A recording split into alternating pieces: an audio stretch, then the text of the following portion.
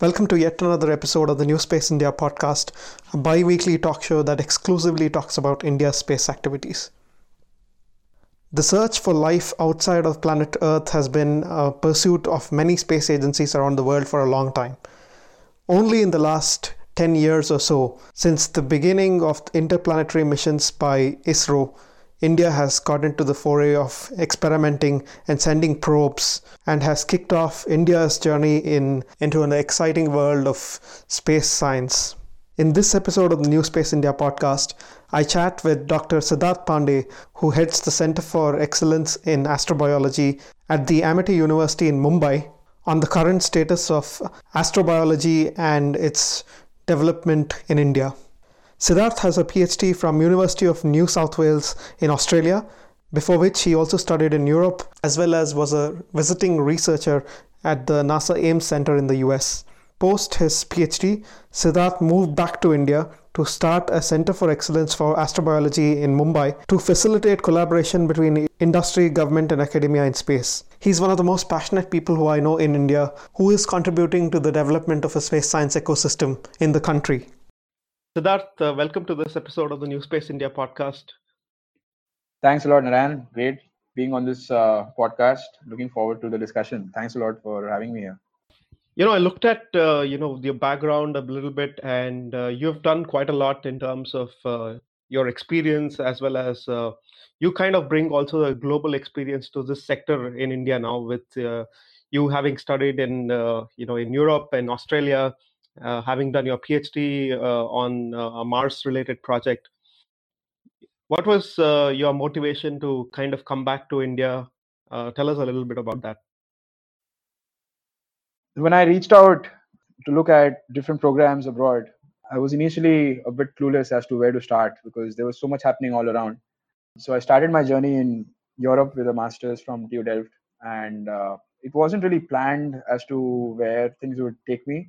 So it was a very organic, interest-driven path that I took, and it led to me having experienced working as well as studying in three different continents outside of India.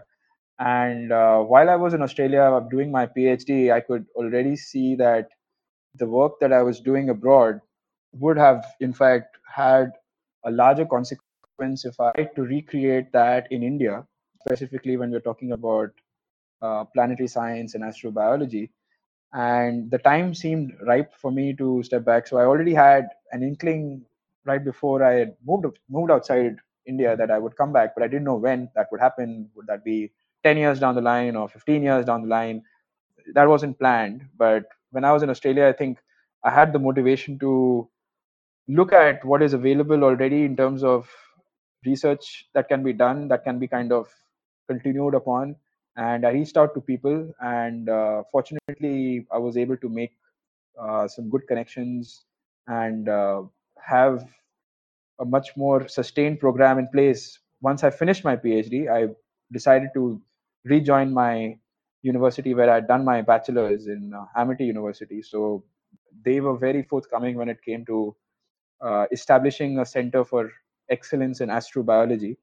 And it gave me the right platform at a very young age to set up something that would be an interface between university as well as industry and government, which I think are the three main pillars when it comes to doing, aerospace or space science research. It has to have the involvement of these three pillars.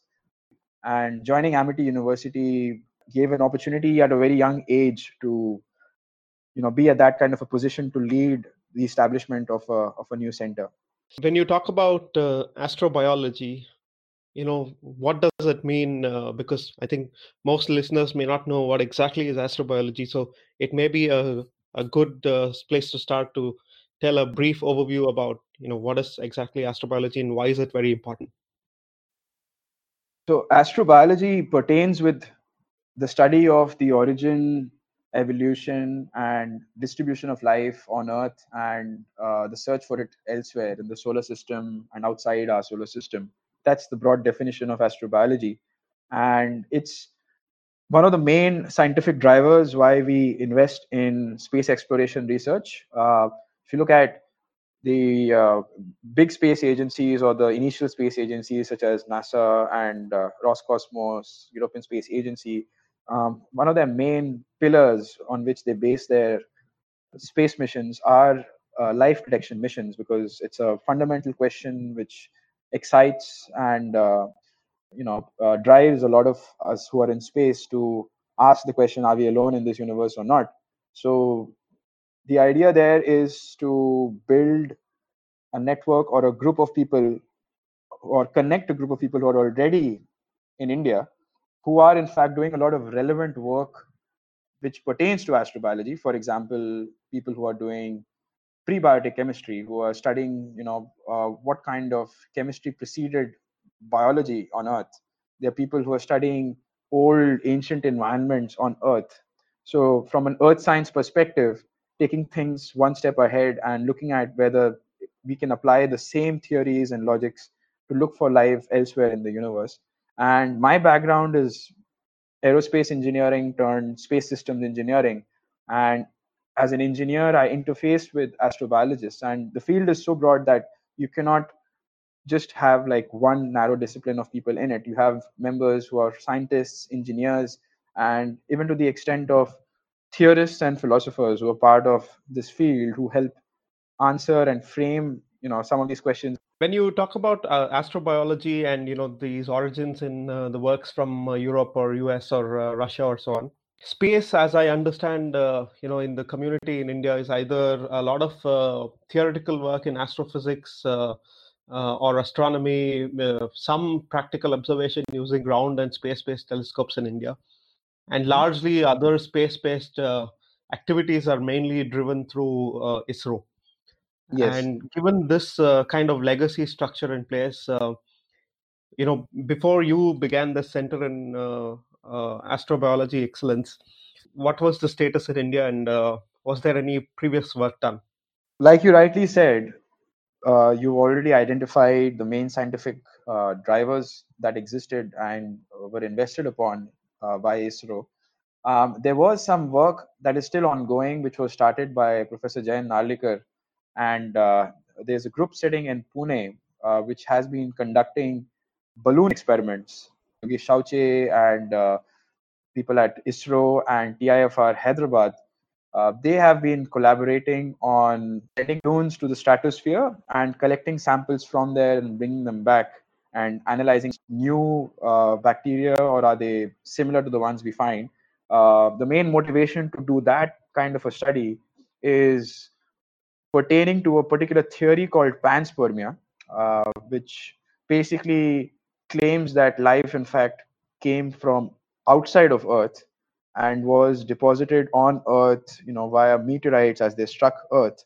And one of the theories is that if that were the case, then you might have some of this life in the form of, microbes, which might in fact still be up high in the atmosphere, which have never really reached the surface of the Earth. So if you're finding this kind of life, it should in fact be very different because it hasn't been exposed to anything on the surface of the Earth. So that's a theory, and this group has been working, I believe, since 2005, and they've been doing balloon experiments. I'm part of the design team now for the next version of that, and the idea is they've already in fact classified new kinds of bacteria. Now the next step is to do a DNA sequencing study and see in fact how different they are from terrestrial bacteria or earthly bacteria. So that has been the only biological research that ISRO has conducted. So you're right in saying that this would in fact be the first study or the first kind of research that we are embarking on at our center, that would be looking at some of these fundamental questions of life. And now that ISRO has embarked on planetary missions, we had Mangalyaan, which flew to Mars, and it had a methane sensor on it. So in my mind, even though it hasn't been publicly spoken about from ISRO's side, it was an astrobiology instrument, because if you're looking for methane on the surface of Mars, the main driver for that is what is the source of this methane. And there have been methane studies done by other space agencies. Well, methane is a byproduct of respiration that life has on Earth. You have all forms of aerobic bacteria as well that release methane into the air. So that, I think, in my mind, was perhaps consciously or unconsciously from ISRO side the first astrobiology instrument that was sent to Mars. But there will be more missions, and we have the capability to reach these astrobiology targets, whether that is the clouds of Venus or it is the surface of Mars. There will be opportunities to do astrobiology science experiments, and that is what makes this field more relevant and exciting. And also to add that there will be opportunities to do microgravity experiments now in low Earth orbit. We'll have capabilities from the fourth stage of PSLV, the SSLV, as well as if we are going to be doing experiments on the Gaganyaan vehicles.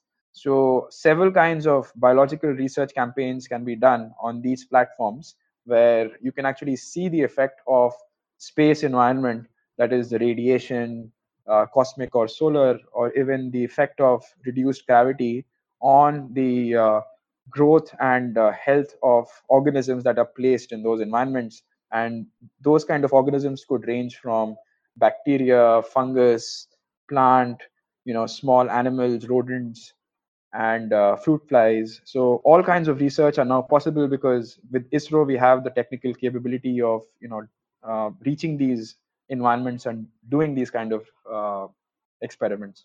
In a larger landscape, do you think, from your perspective of, having been in the community of space science for quite a long time now, do we have a very declared space science roadmap in India? Or, if you think there isn't one, how does that impact your work? So that's a very pertinent question that you've asked.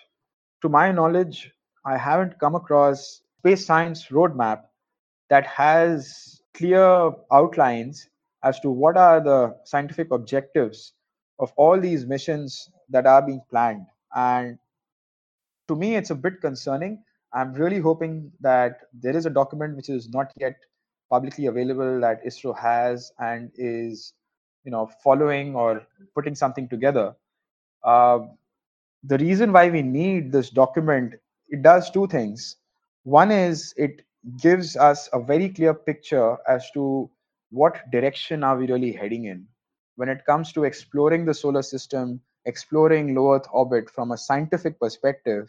There needs to be a clear outline, a logical sequence as to how are we approaching it. And to give examples, NASA, European Space Agency, Japanese Aerospace Exploration Agency, they all have strong interfaces with scientific committees, and they release regularly documents and reports which anybody can view and review, and perhaps even get an idea from, and then go ahead and plan out their own individual projects. So this kind of a document is crucial for scientists within India who are in fact keen and willing to be part of scientific missions, willing to be part of contributing towards the development of these missions. So it does two things. One is it gives us an idea of the direction in which ISRO is heading, and the other is it helps integrate the larger scientific community to work closely with ISRO. And so far, we've had announcements of meetings that have taken place after planetary science missions or space science missions within ISRO, and you might have reports of documents coming out of them.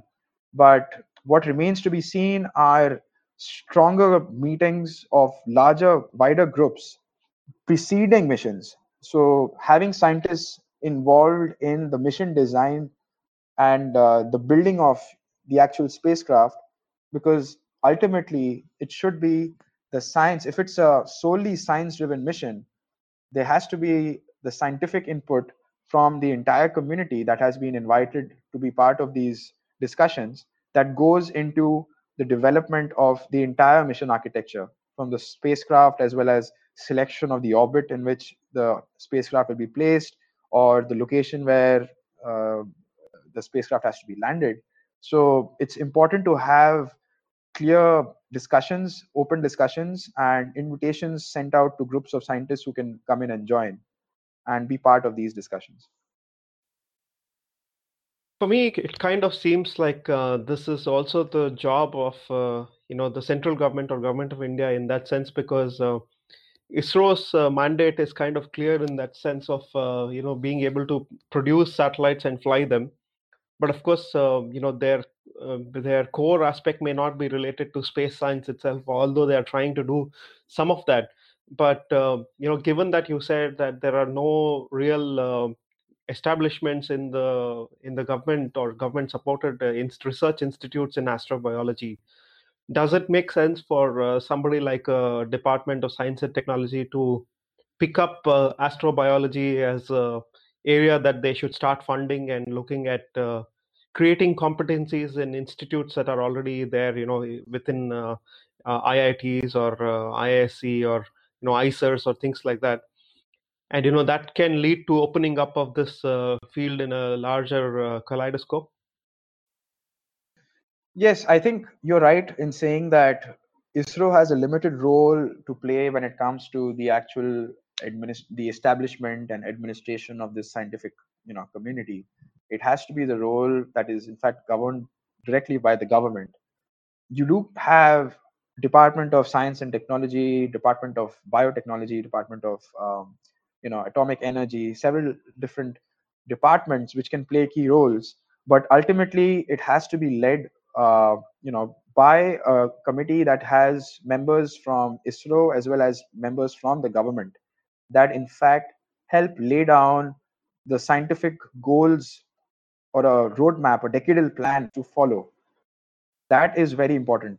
We need to have, and it shouldn't just be for astrobiology, it should have all components of space sciences involved in that, whether it is space biology, seeing the effects of space on human health, um, answering the questions about astrobiology, planetary science in general, astronomy. All of these things have to be included in it, and ISRO by itself will not be able to host, and because we have such a large community of scientists in India, it's very difficult, logistically speaking, for ISRO alone to do this. So there has to be a national committee that takes up the responsibility of laying down the scientific goals which ISRO has to follow, and it shouldn't just be ISRO's responsibility. It should be flanked with these other departments, DST and DBT, for example, to help lay down these goals as well as organize workshops and meetings and come up with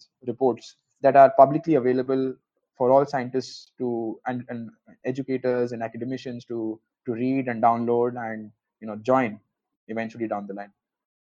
Right. When you talk about astrobiological instruments and so on, so I know that some of the people in at least the Western world, in Europe or even in Australia, perhaps they conduct all these analog missions on the ground, and they do some specific studies in extreme environments or even maybe in Antarctica and so on. Do you see a lot of potential in places within India to conduct such studies, or what kind of places inside India will be very interesting for such studies?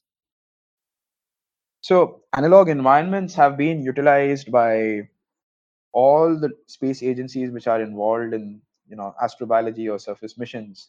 In India, we have some very important and special sites that can in fact help develop the astrobiology science missions. For example, the most important one that comes to mind is in the Himalayas. We have the Ladakh environment, and the Ladakh environment is, in fact, having several sites, unique sites, that are analogous to early Mars, when Mars was a warm and wetter planet.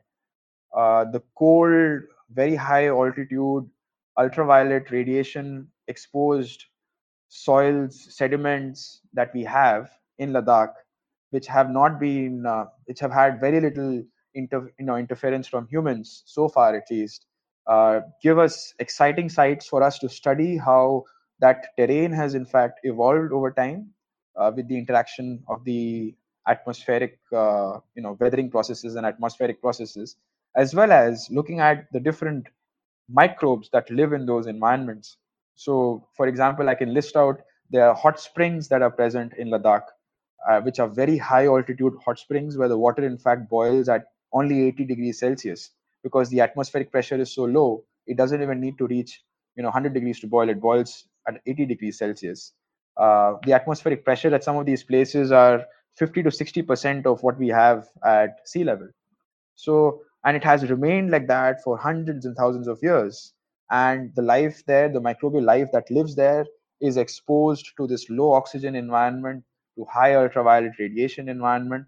Some of it lives in very salty environments. So they are direct analogs to the kind of life we are searching for on Mars currently, as well as what kind of life would have existed on the surface of Mars, where the atmospheric pressures would have been similar to what we have right now on Earth billions of years ago. But even then, we have seen ancient or extinct hot springs on the surface of Mars, because Mars, as we know of today, does not have an atmosphere to support liquid water on the surface. But we do see the geological remains of what a hot spring would have, formed over time. As hot water would have been coming out on the surface of Mars, it would have formed and forged the entire surface around it. The minerals that are formed there, exciting sites. There's permafrost, which is permanently covered ice. So in Ladakh, you have temperatures which are cold throughout the year, and a lot of the ice, in fact, is buried below soil and never melts. This is called permafrost. And we see permafrost on the surface of Mars as well. So what tends to happen is that this ice, in fact, has well preserved, water that can have the proof of past organisms that might have lived and are now the dead particles, and the fossils of these organisms are in fact trapped in this water ice. And we can look at the permafrost that we have seen in Ladakh and study some of these sites. So very well preserved environments. Another environment that comes to mind is Kutch, which has in fact been explored by scientists from the Physical Research Lab in Ahmedabad. They have in fact published as well on regions of Kutch in Gujarat, which have minerals which are formed in very similar conditions. And we have found these same conditions on Mars as well. They're called jarosite minerals. And you have, Kutch being a vast salt expanse. You have regions where you have small ponds that are formed seasonally, and you see water that is trapped and supports salt loving bacteria, hypersaline bacteria within them. So another very exciting site for people who are studying the salt expanses on the surface of Mars, and Kutch being one of the largest continuous salt expanses on this planet, is another very exciting site to explore. And lastly, I would also like to point out a crater on in Lonar in central India in Maharashtra, which is in fact one of the only few basalt impact craters. So basalt is a very hard form of rock, and as we know, our Deccan Plateau has a lot of basalt. It's a volcanic rock. It's a very hard rock, so it takes longer for it to weather out. So on Mars, obviously, because it does not have an atmosphere, we see a lot of craters. And the next rover is in fact landing inside a crater in Jezero crater, the 2020 Mars rover. And we only have 3 such analog sites here on Earth, and Lonar is one of the only accessible ones. The other ones, one is in Siberia, Russia, in the middle of Siberian forests, and the other one is in South America. Both very hard to reach to. But Lonar is accessible, and more importantly, it has a drain of of a river, of a spring that is flowing into it. And the goal for the NASA Mars rover is, in fact, to land at the edge of a similar delta, a river delta that has deposited a lot of organics on the basin of the crater on Mars. So the rover that is in fact going there is an astrobiology rover. It's actually landing on the surface inside the crater and studying some of the deposited organics, because they believe that that is one of the best places where one can find the proof of life, where water has been transported from kilometers away and is eventually deposited there on the toe of that delta, on the edge between the basin of the crater and the walls of that crater. One of the best places to test some of these hypotheses and instruments is in fact in India, in Lonar crater, where you have a similar kind of a basin and you have similar kind of deposits that have taken place. So These are the three main areas which we have identified, and we have been studying Ladakh since 2016. We've got research campaigns lined up for Lonar and for Kutch as well. And since you also touched on Antarctic, might I point out that we in fact have two Indian stations in Antarctica, one in Maitri and the other one Bharati station, which is in the Larsman Hill region of Antarctica. And Larsman Hills, in fact, has a lot of ice-free regions. So Antarctica, as you know, we know has a lot of ice on it, but Larsman has a lot of regions which, in fact, are ice-free throughout the year.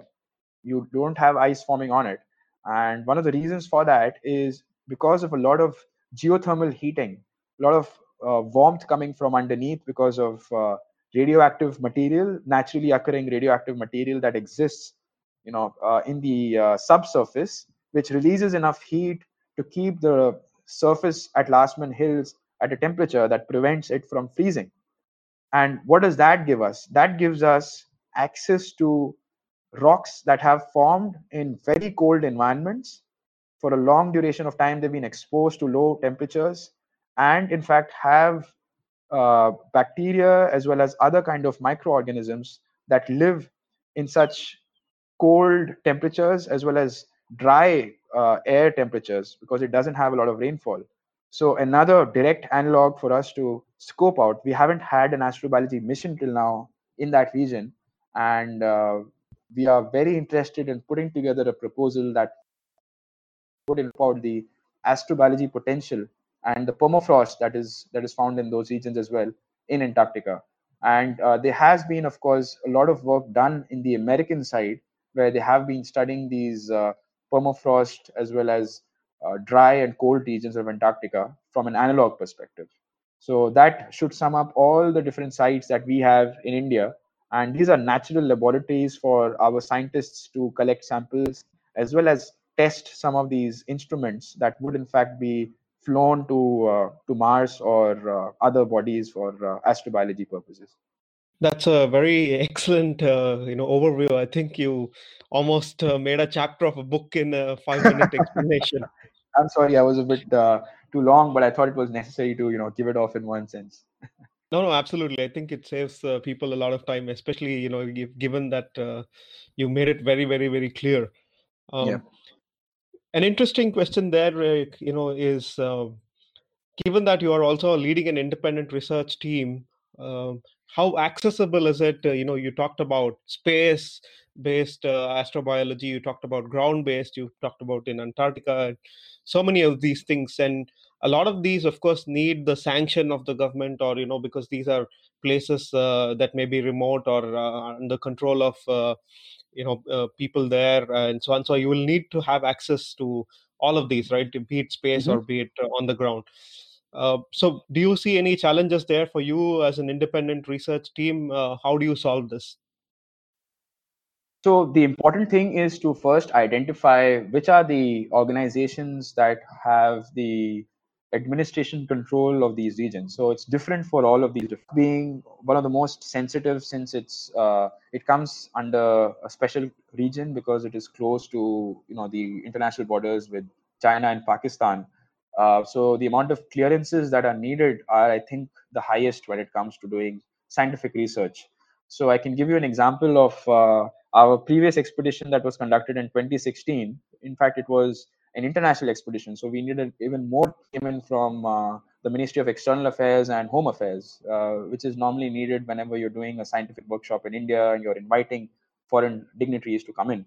But even for a private researcher or private university researcher such as myself and an Indian national, um, uh, the key is to collaborate with an organization that works closely with these authorities. For example, we partnered with Birbal Sahni Institute of Paleosciences, which comes under the Department of Science and Technology, and they regularly conduct fieldwork in these regions. So the main organizations that one has to reach out and get permits from are mainly the wildlife authorities. For example, in Ladakh, the regions that we went to, they were part of national park systems. So we had to get permissions from the warden officer of that region. There's also the National Biodiversity Authority, NBA, which basically regulates the collection of samples and ensures that whether the samples are being used for scientific purposes, and if they have to be used for any commercial, then it gets even more complicated. But for us, we are mainly concerned with the science, so it's important for us to get no objection certificates from all of these different authorities, mainly the Department of Forest, Agriculture, sometimes wildlife authorities. And when it comes to involving any collaborations that are taking place, clearances from New Delhi through the Ministry of Home Affairs and External Affairs. So that's primarily what it is for Ladakh. Kutch, we haven't done an expedition yet, but from experience, whatever I've heard, it's similar. State government and central government authorities. And normally, what tends to happen is that you work with the local, you collaborate and work closely with the group there, anyways, because they have the expertise of that region, and they have all the right knowledge as to who has to be contacted. And it's always better to do it or have them collaborate with you and do it with them. As far as Antarctica is concerned, every year there is a team of scientists that embarks on expeditions, and that is primarily controlled by the National Center of Polar and Ocean Research in Goa, in CPOR Goa, which comes under the Ministry of Earth Sciences. So in that case, it's mainly them who you apply to, and then if you get selected, you join the team that help you out with all the clearances that have to be taken. And Antarctica has two kinds of regions. One is a specially managed area and a specially protected area.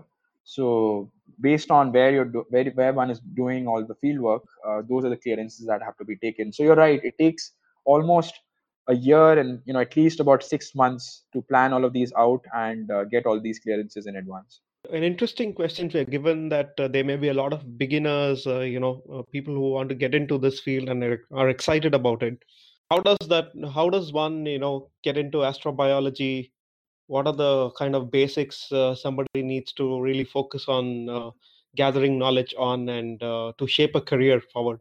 So I think it's important to have the fundamentals strong. So astrobiology as a field is something that one can get involved in as a research project, even during their high school for that matter, or undergraduate as a summer internship or a minor project or a final year project. The key is to read up. In today's day and age, there's so much of information that is available. Um, we are in fact in the process of setting up our website, and we will be listing out some of the freely available reading materials at first starting point for students. The general thing that people do is they do their science or engineering in a particular field of their choice. It could be geology, it could be biology, chemistry, or even engineering. And then for their specializations, for their masters and then the PhD, one can then seek out groups that are involved in astrobiology projects by going through their websites, studying what all work are they doing, and then reaching out to the people and then enrolling in those programs. And that's normally how it's done. You have a master's program that you enroll in, and then doing your final master's project and then your PhD project. And with your permission, NP, I'd also like to plug in my astrobiology workshop later next month. I'll be sharing the details soon on the New Space India community.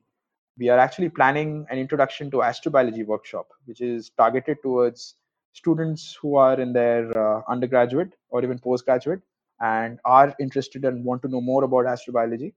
So events such as these would be which are normally conducted outside of India, but we are trying to kickstart and do some of these kind of events in India itself that can be followed. Excellent. And one of the interesting areas is, of course, in the recent past, we've seen Citizen Science Park, the discovery of the Vikram lander crash site on the moon. Mm-hmm. What is possibilities for citizen scientists to get involved in astrobiology, and if there is any, what are the possible arenas that they can contribute to? So, good question. It helps me allowed me to plug me another thing. So we are in fact at Amity planning to start a space citizen network, and the purpose there is to allow people who could be students, they could be professionals, they could be just regular people who want to be part of astrobiology projects. to join up for it. There will be a mailing list and have their own local meetings at their own cities wherever they are, and get themselves connected with a research group that is undertaking this work. So for example, I can give you our university's plans for astrobiology. We have plans for having astrobiology expedition to Ladakh in 2020, somewhere around July and August, as well as an expedition to Lonar Crater in November. So for students, I think the first thing would be that as soon as our websites are online, we'll be publishing them. They can in fact reach out to the scientists who are listed there as researchers individually, and tell them that, hey, we are studying such and such field, we are interested to be part of this project, and we in fact would be putting out small projects which people can in fact undertake at their own homes. So for example, uh, something very simple such as setting up small marbles or marble rocks, in fact small slabs at home, and just studying how you have the growth of microbial colonies that grow under it. So one of the things that we are planning to do is distribute, or have these marbles and give them to people all around India, and they could plant these in their own backyard, in their own gardens, in different kinds of soils. And the key is then to have them monitor these and report to us and tell us how exactly is the microbial colony in that soil growing and attaching itself to the rock. Because one very important thing for us that we study is how do microbial colonies attach themselves to rock, and under what conditions they're able to do this best, what kind of soils are they able to do this best. So that's one example. We have also got a space experiment that is completely student designed, that we have in fact developed in the last 2-3 months itself. And we've got an opportunity to fly on the next PSLV rocket to send up a small plant growth experiment. And similar experiments can in fact be designed and developed by the citizen scientists, and under the guidance of a researcher. And there could be a crowd sharing funding campaign where people pool in money together and send it up as an ISRO payload, secondary payload. So there's several things that can be lined up, and we are in the process of setting things up. So as soon as we have more concrete projects for citizen scientists, these are the ways in which they could be involved. Another thing that comes to my mind is having people involved in identifying asteroids. I mean, these are some things that are regularly done in the US, where people look at asteroids, people even study the data that is being beamed back by different satellites as well as spacecraft that are looking at exoplanets, for example, the data that is coming back from them.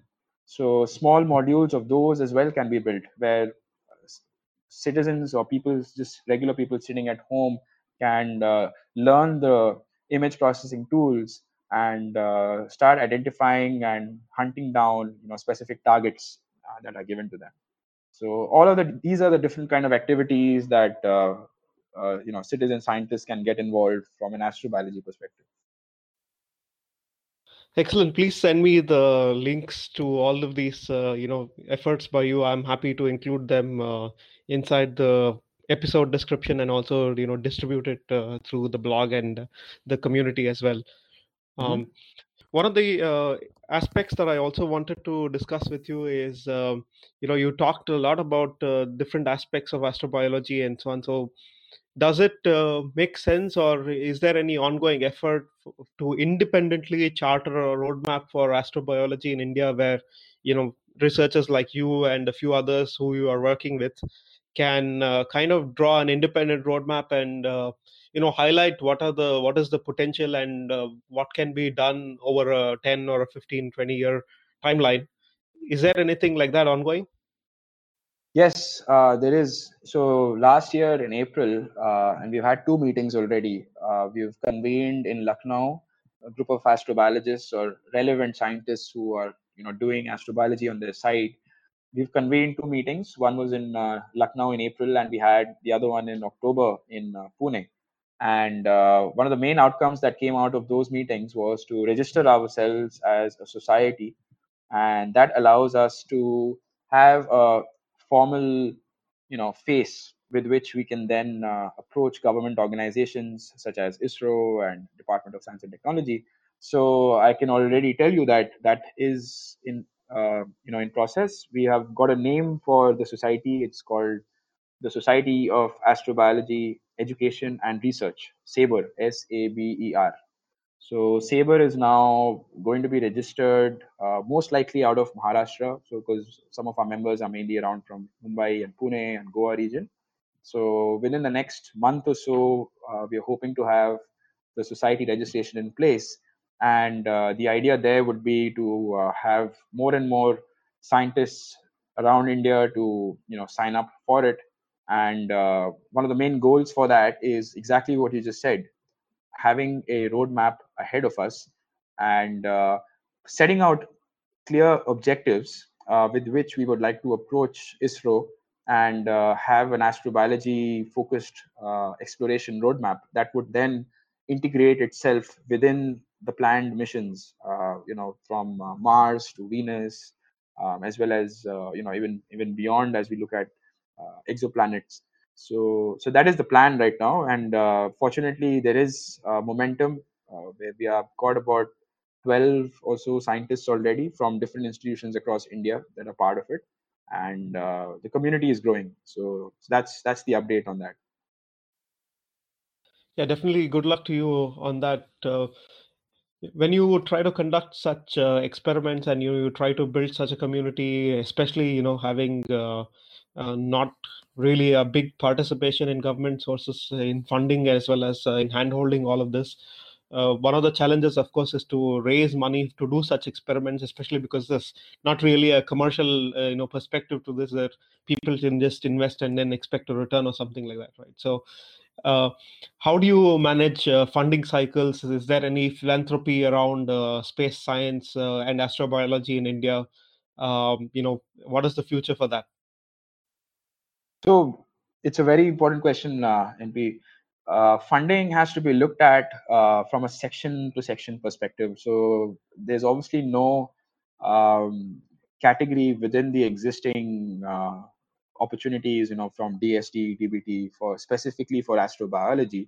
So one way that we look at it is we have scientists who target overlapping fields, for example, prebiotic chemistry or extreme environment microbiology. These are all very important elements of astrobiology, but still come under earth sciences as well because they have earth science applications. So one of the ways is that they apply for funds within them. ISRO has a Respond program, and it also has a SNAP program, Space National Academic Partner. So we applied for those from Amity as well. So those are still under process. They are being considered. Outside of the government, from an event to event perspective, in the past, we have been successful in raising money from industry. We, in fact, were sponsored by Tata Motors for our expeditions. They had provided us vehicles. So they had given us in-kind support, media coverage. They had a team that was documenting us, as well as some financial support that went into supporting the scientists to participate in the expedition. So the key area there is every time we have a field expedition, we seek out sponsorship proposals from relevant organizations that would want to place their product as well as partner with us on the operations of that particular expedition. So in the past, it has mainly been automobile sector where you have the need for vehicles as well as travel companies. So National Geographic Traveler India, in fact, sponsored us. We also got some sponsorship from an instrument company in the past. So that's how it's been, like in small pockets so far. But the longer run, and this is something that I am now looking at Amity, and especially being in Mumbai, the financial capital of the country, is seeing ways in which we can in fact involve the philanthropy houses as well as some of these charitable trusts, and really breaking it to the people. So one thing that we are doing at Amity is we are starting a certificate course. It's called Space for Everyone. It's going to be a 10-week course that will be run over the weekend. Idea is to engage people from different sectors and have them be part of, firstly, do a short interesting or exciting space awareness kind of a exchange with them by doing lectures and hands-on activities. And then once that course is completed, they can all join the network. And many of them who are sympathetic towards space exploration and see the relevance and importance of this field, the idea is to have them be part of these expeditions or flight experiments that are planned, or even the purchase of a particular analytical instrument that has to be placed. So that is what we're really seeking out towards, because astrobiology is not just something that belongs or has relevance to scientists and engineers. It's something that's relevant to us as humans. These are questions that we're trying to answer for everyone, not just for ourselves, for our own scientific excitement. So the purpose there is to build that bridge and engage these larger corporate organizations and philanthropy houses. And we see some of that already in a lot of different talks and conclaves. Some of the discussions, in fact, do revolve around universe and cosmology and some of these things. But many times we don't really find very relevant speakers at these events. So we are trying to have more such interactions, have a little more engagement with communities outside of the academic and research domain, and see how much of it chimes with them. What kind of involvement would they like to have in this? So that's an area of work that we are still trying to figure out how do we get into. And hopefully with this certificate course, we'll see some traction and find a little more footing within the philanthropy community. Excellent. I mean, this is really comprehensive work, and I definitely need to congratulate you to doing so many different things. The other aspect, which was I thought was very key, that I also wanted to get a perspective from you, is the involvement of the media and the journalistic community, because when you see a lot of press here in Europe, or even US, or even maybe in your time in Australia as well, you would have seen maybe a lot of efforts from the media to create an outreach to the larger public in terms of communicating what is really important in science for the whole entire community as a whole. Do you see any active involvement of Indian journalism in creating such outreach for astrobiology? If yes, who is doing it? If no, how could we improve? So definitely, I think since we've had the flurry of activities with Chandrayaan 2 when it was launched, and when it was about to enter lunar orbit, there had been live coverage of these events. Now Gaganyaan is coming up, so some of the mainstream news channels have in fact been keenly following and broadcasting some of these missions and having some live discussions, live panel discussions. In fact, I remember you and I have been part of one of these discussions as well. So it's really exciting to see some of the journalists stepping out. But I think we need to go one step further ahead. We recently had the annular solar eclipse that took place, and it was in fact, also quite well covered. It happened in the morning, and we in fact in Mumbai got a chance to do a chartered joyride flight where we actually flew and took some images above the clouds, because we had an overcast day that day in Mumbai, and we only pockets could see the actual solar eclipse. So it's important for journalists to do a lot more, not just cover events, but in fact have detailed discussions and panel discussions, as well as invite public members to their studios and have a lot more discourses. And it's I think the time is right for us to understand, what does the average Indian want from space, apart from the socio-economic needs that are answered. What are some of the questions that as Indians we want to answer when we go to space, when we are going to the moon, when we're going to Mars? And we have, I think, sufficient amount of awareness and consciousness within our country to have these kind of discussions. And I really seek out to media groups as well as journalists and scientists who come together, or in their own individual capacity, support some of these discussions.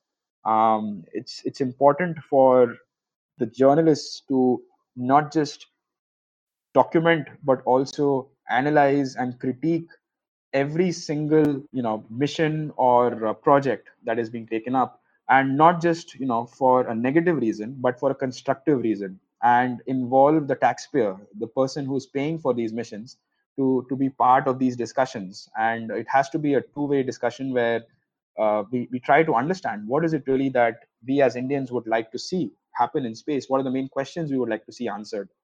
So it's really important for that to take place. Yeah, you're definitely right on that front. India is, has two strong pillars in industries, over the last 20 years, which is one is in biotechnology and others in pharmaceutical research. So both of them are quite strong, and in that sense, you have a very strong mix of fundamental biology and chemistry being leveraged by industry to provide solutions and services. Do you see a role for companies like Biocon or leading pharmaceutical research labs in astrobiology, and how could they be integrated into this roadmap? So for a company, they would definitely first like to see the return on investment and understand what is it that they're putting in and what are they getting out of it. If you take the example of the US, you do have pharma, and other biotechnology companies that in fact have been flying experiments to the International Space Station. So those are primarily to understand what does microgravity really do for the crystallization or synthesis of their particular drugs or their chemicals. And the reduced gravity environment gives them that unique opportunity. So similarly, I think, like you rightly mentioned, there are companies such as Biocon and other biotechnology and pharma companies which in fact would be conducting research in this microgravity environment for the development of their products, whether that they could be chemicals or drugs that are being manufactured in India and developed and manufactured in India. So those are the most immediate, I think, opportunities that I see for this sector to step in and exploit the microgravity environment of Indian soil on an Indian platform, microgravity platform. Down the line, of course, detection of biosignatures is something that might be relevant from a fundamental research perspective, but might not be relevant directly from a commercial perspective for these companies. But having said that, there's also a very large opportunity for marketing. In fact, in the US, you have a lot of companies which end up sending up their products, exposing them to space environment, and generating a lot of public interest in terms of the fact that they have in fact been part of a space mission. So, it might sound trivial, but the amount of money that is in fact exchanged for companies who are investing in products simply for the marketing of them is in fact significant. So that might in fact also play in some ways to support some of the missions that are being sent to the moon or in fact to Mars as well, where a company is in fact proudly claiming that its instrument or its sensor is in fact looking for life on another planet and is taking part in these high state of art expeditions and missions. So these are some of the main initial thoughts that I have on these. Do you see a role for citizen funded crowdfunding initiatives in astrobiology? Because I see a phenomena also occurring now in the US, where, given there may be institutions or governments or even maybe large philanthropists who may not support or may not be able to, or people may not be able to gather such momentum, they are, trying to resort to crowdfunding and having normal people just contribute bits and pieces, and almost doing a Kickstarter kind of missions for science. Do you see a future in that as well? So it all really depends on how much money one is planning to raise via crowdfunding and citizen scientists. For a mission that goes beyond low Earth orbit, I think what is first important is the responsibility on us to create a roadmap, a logical frame of activities, and that is the first step. And secondly, effectively present that to the public, for the public to see what exactly is it that their money is going into, what is it in fact doing? What is it leading to? And eventually, what is it that comes out of it that excites them? So these are the three main things that need to be worked out first before we can see a citizen scientist or a publicly crowdfunded campaign to send anything into space. If you take the example of the Planetary Society, which recently funded the Star Sail, the project, it took them a lot of time, effort, and years, in fact, to do that. And Planetary Society does that really well. They actually spend a lot of money in doing that. So that could be a good model to follow. But more importantly, it is important to have, it is essential to have that plan in place as to what is it that we're doing, and keeping it very clear as to how is it that it will benefit us as a community, as a as a nation, as we are moving forward. That has to be done first, and once that is in place and one has a ready outreach plan that is effectively enabled and people are aware of it, it's only then when we can actually see this kind of a campaign kick off. Where do you see the whole astrobiology community in the next 5, 10, or 15 years down the line, and what will be our India's own unique contributions in this sector in the future? I personally would like to see ISRO concentrating more on the larger missions, the planetary science, and building infrastructure in space kind of missions. And I would like to see the private sector in India maturing itself and supporting some of the more commercial missions that would happen in low Earth orbit, and that would ease off ISRO to then participate in larger and further missions away from Earth. That's the goal with which I think we should all be moving forward and supporting ISRO in doing that. And as far as astrobiology is concerned, I would like to see a healthy, active scientific society that every year meets regularly, conducts scientific experiments in the labs, in the field, doing simulations, exchanging knowledge. Astrobiology is one of those unique fields that involves people to, from cross disciplines to talk to each other. So it's actually an opportunity. Astrobiology is actually an opportunity that allows scientists who are from different domains to get together and talk to each other, which is something which is very important and much needed in India.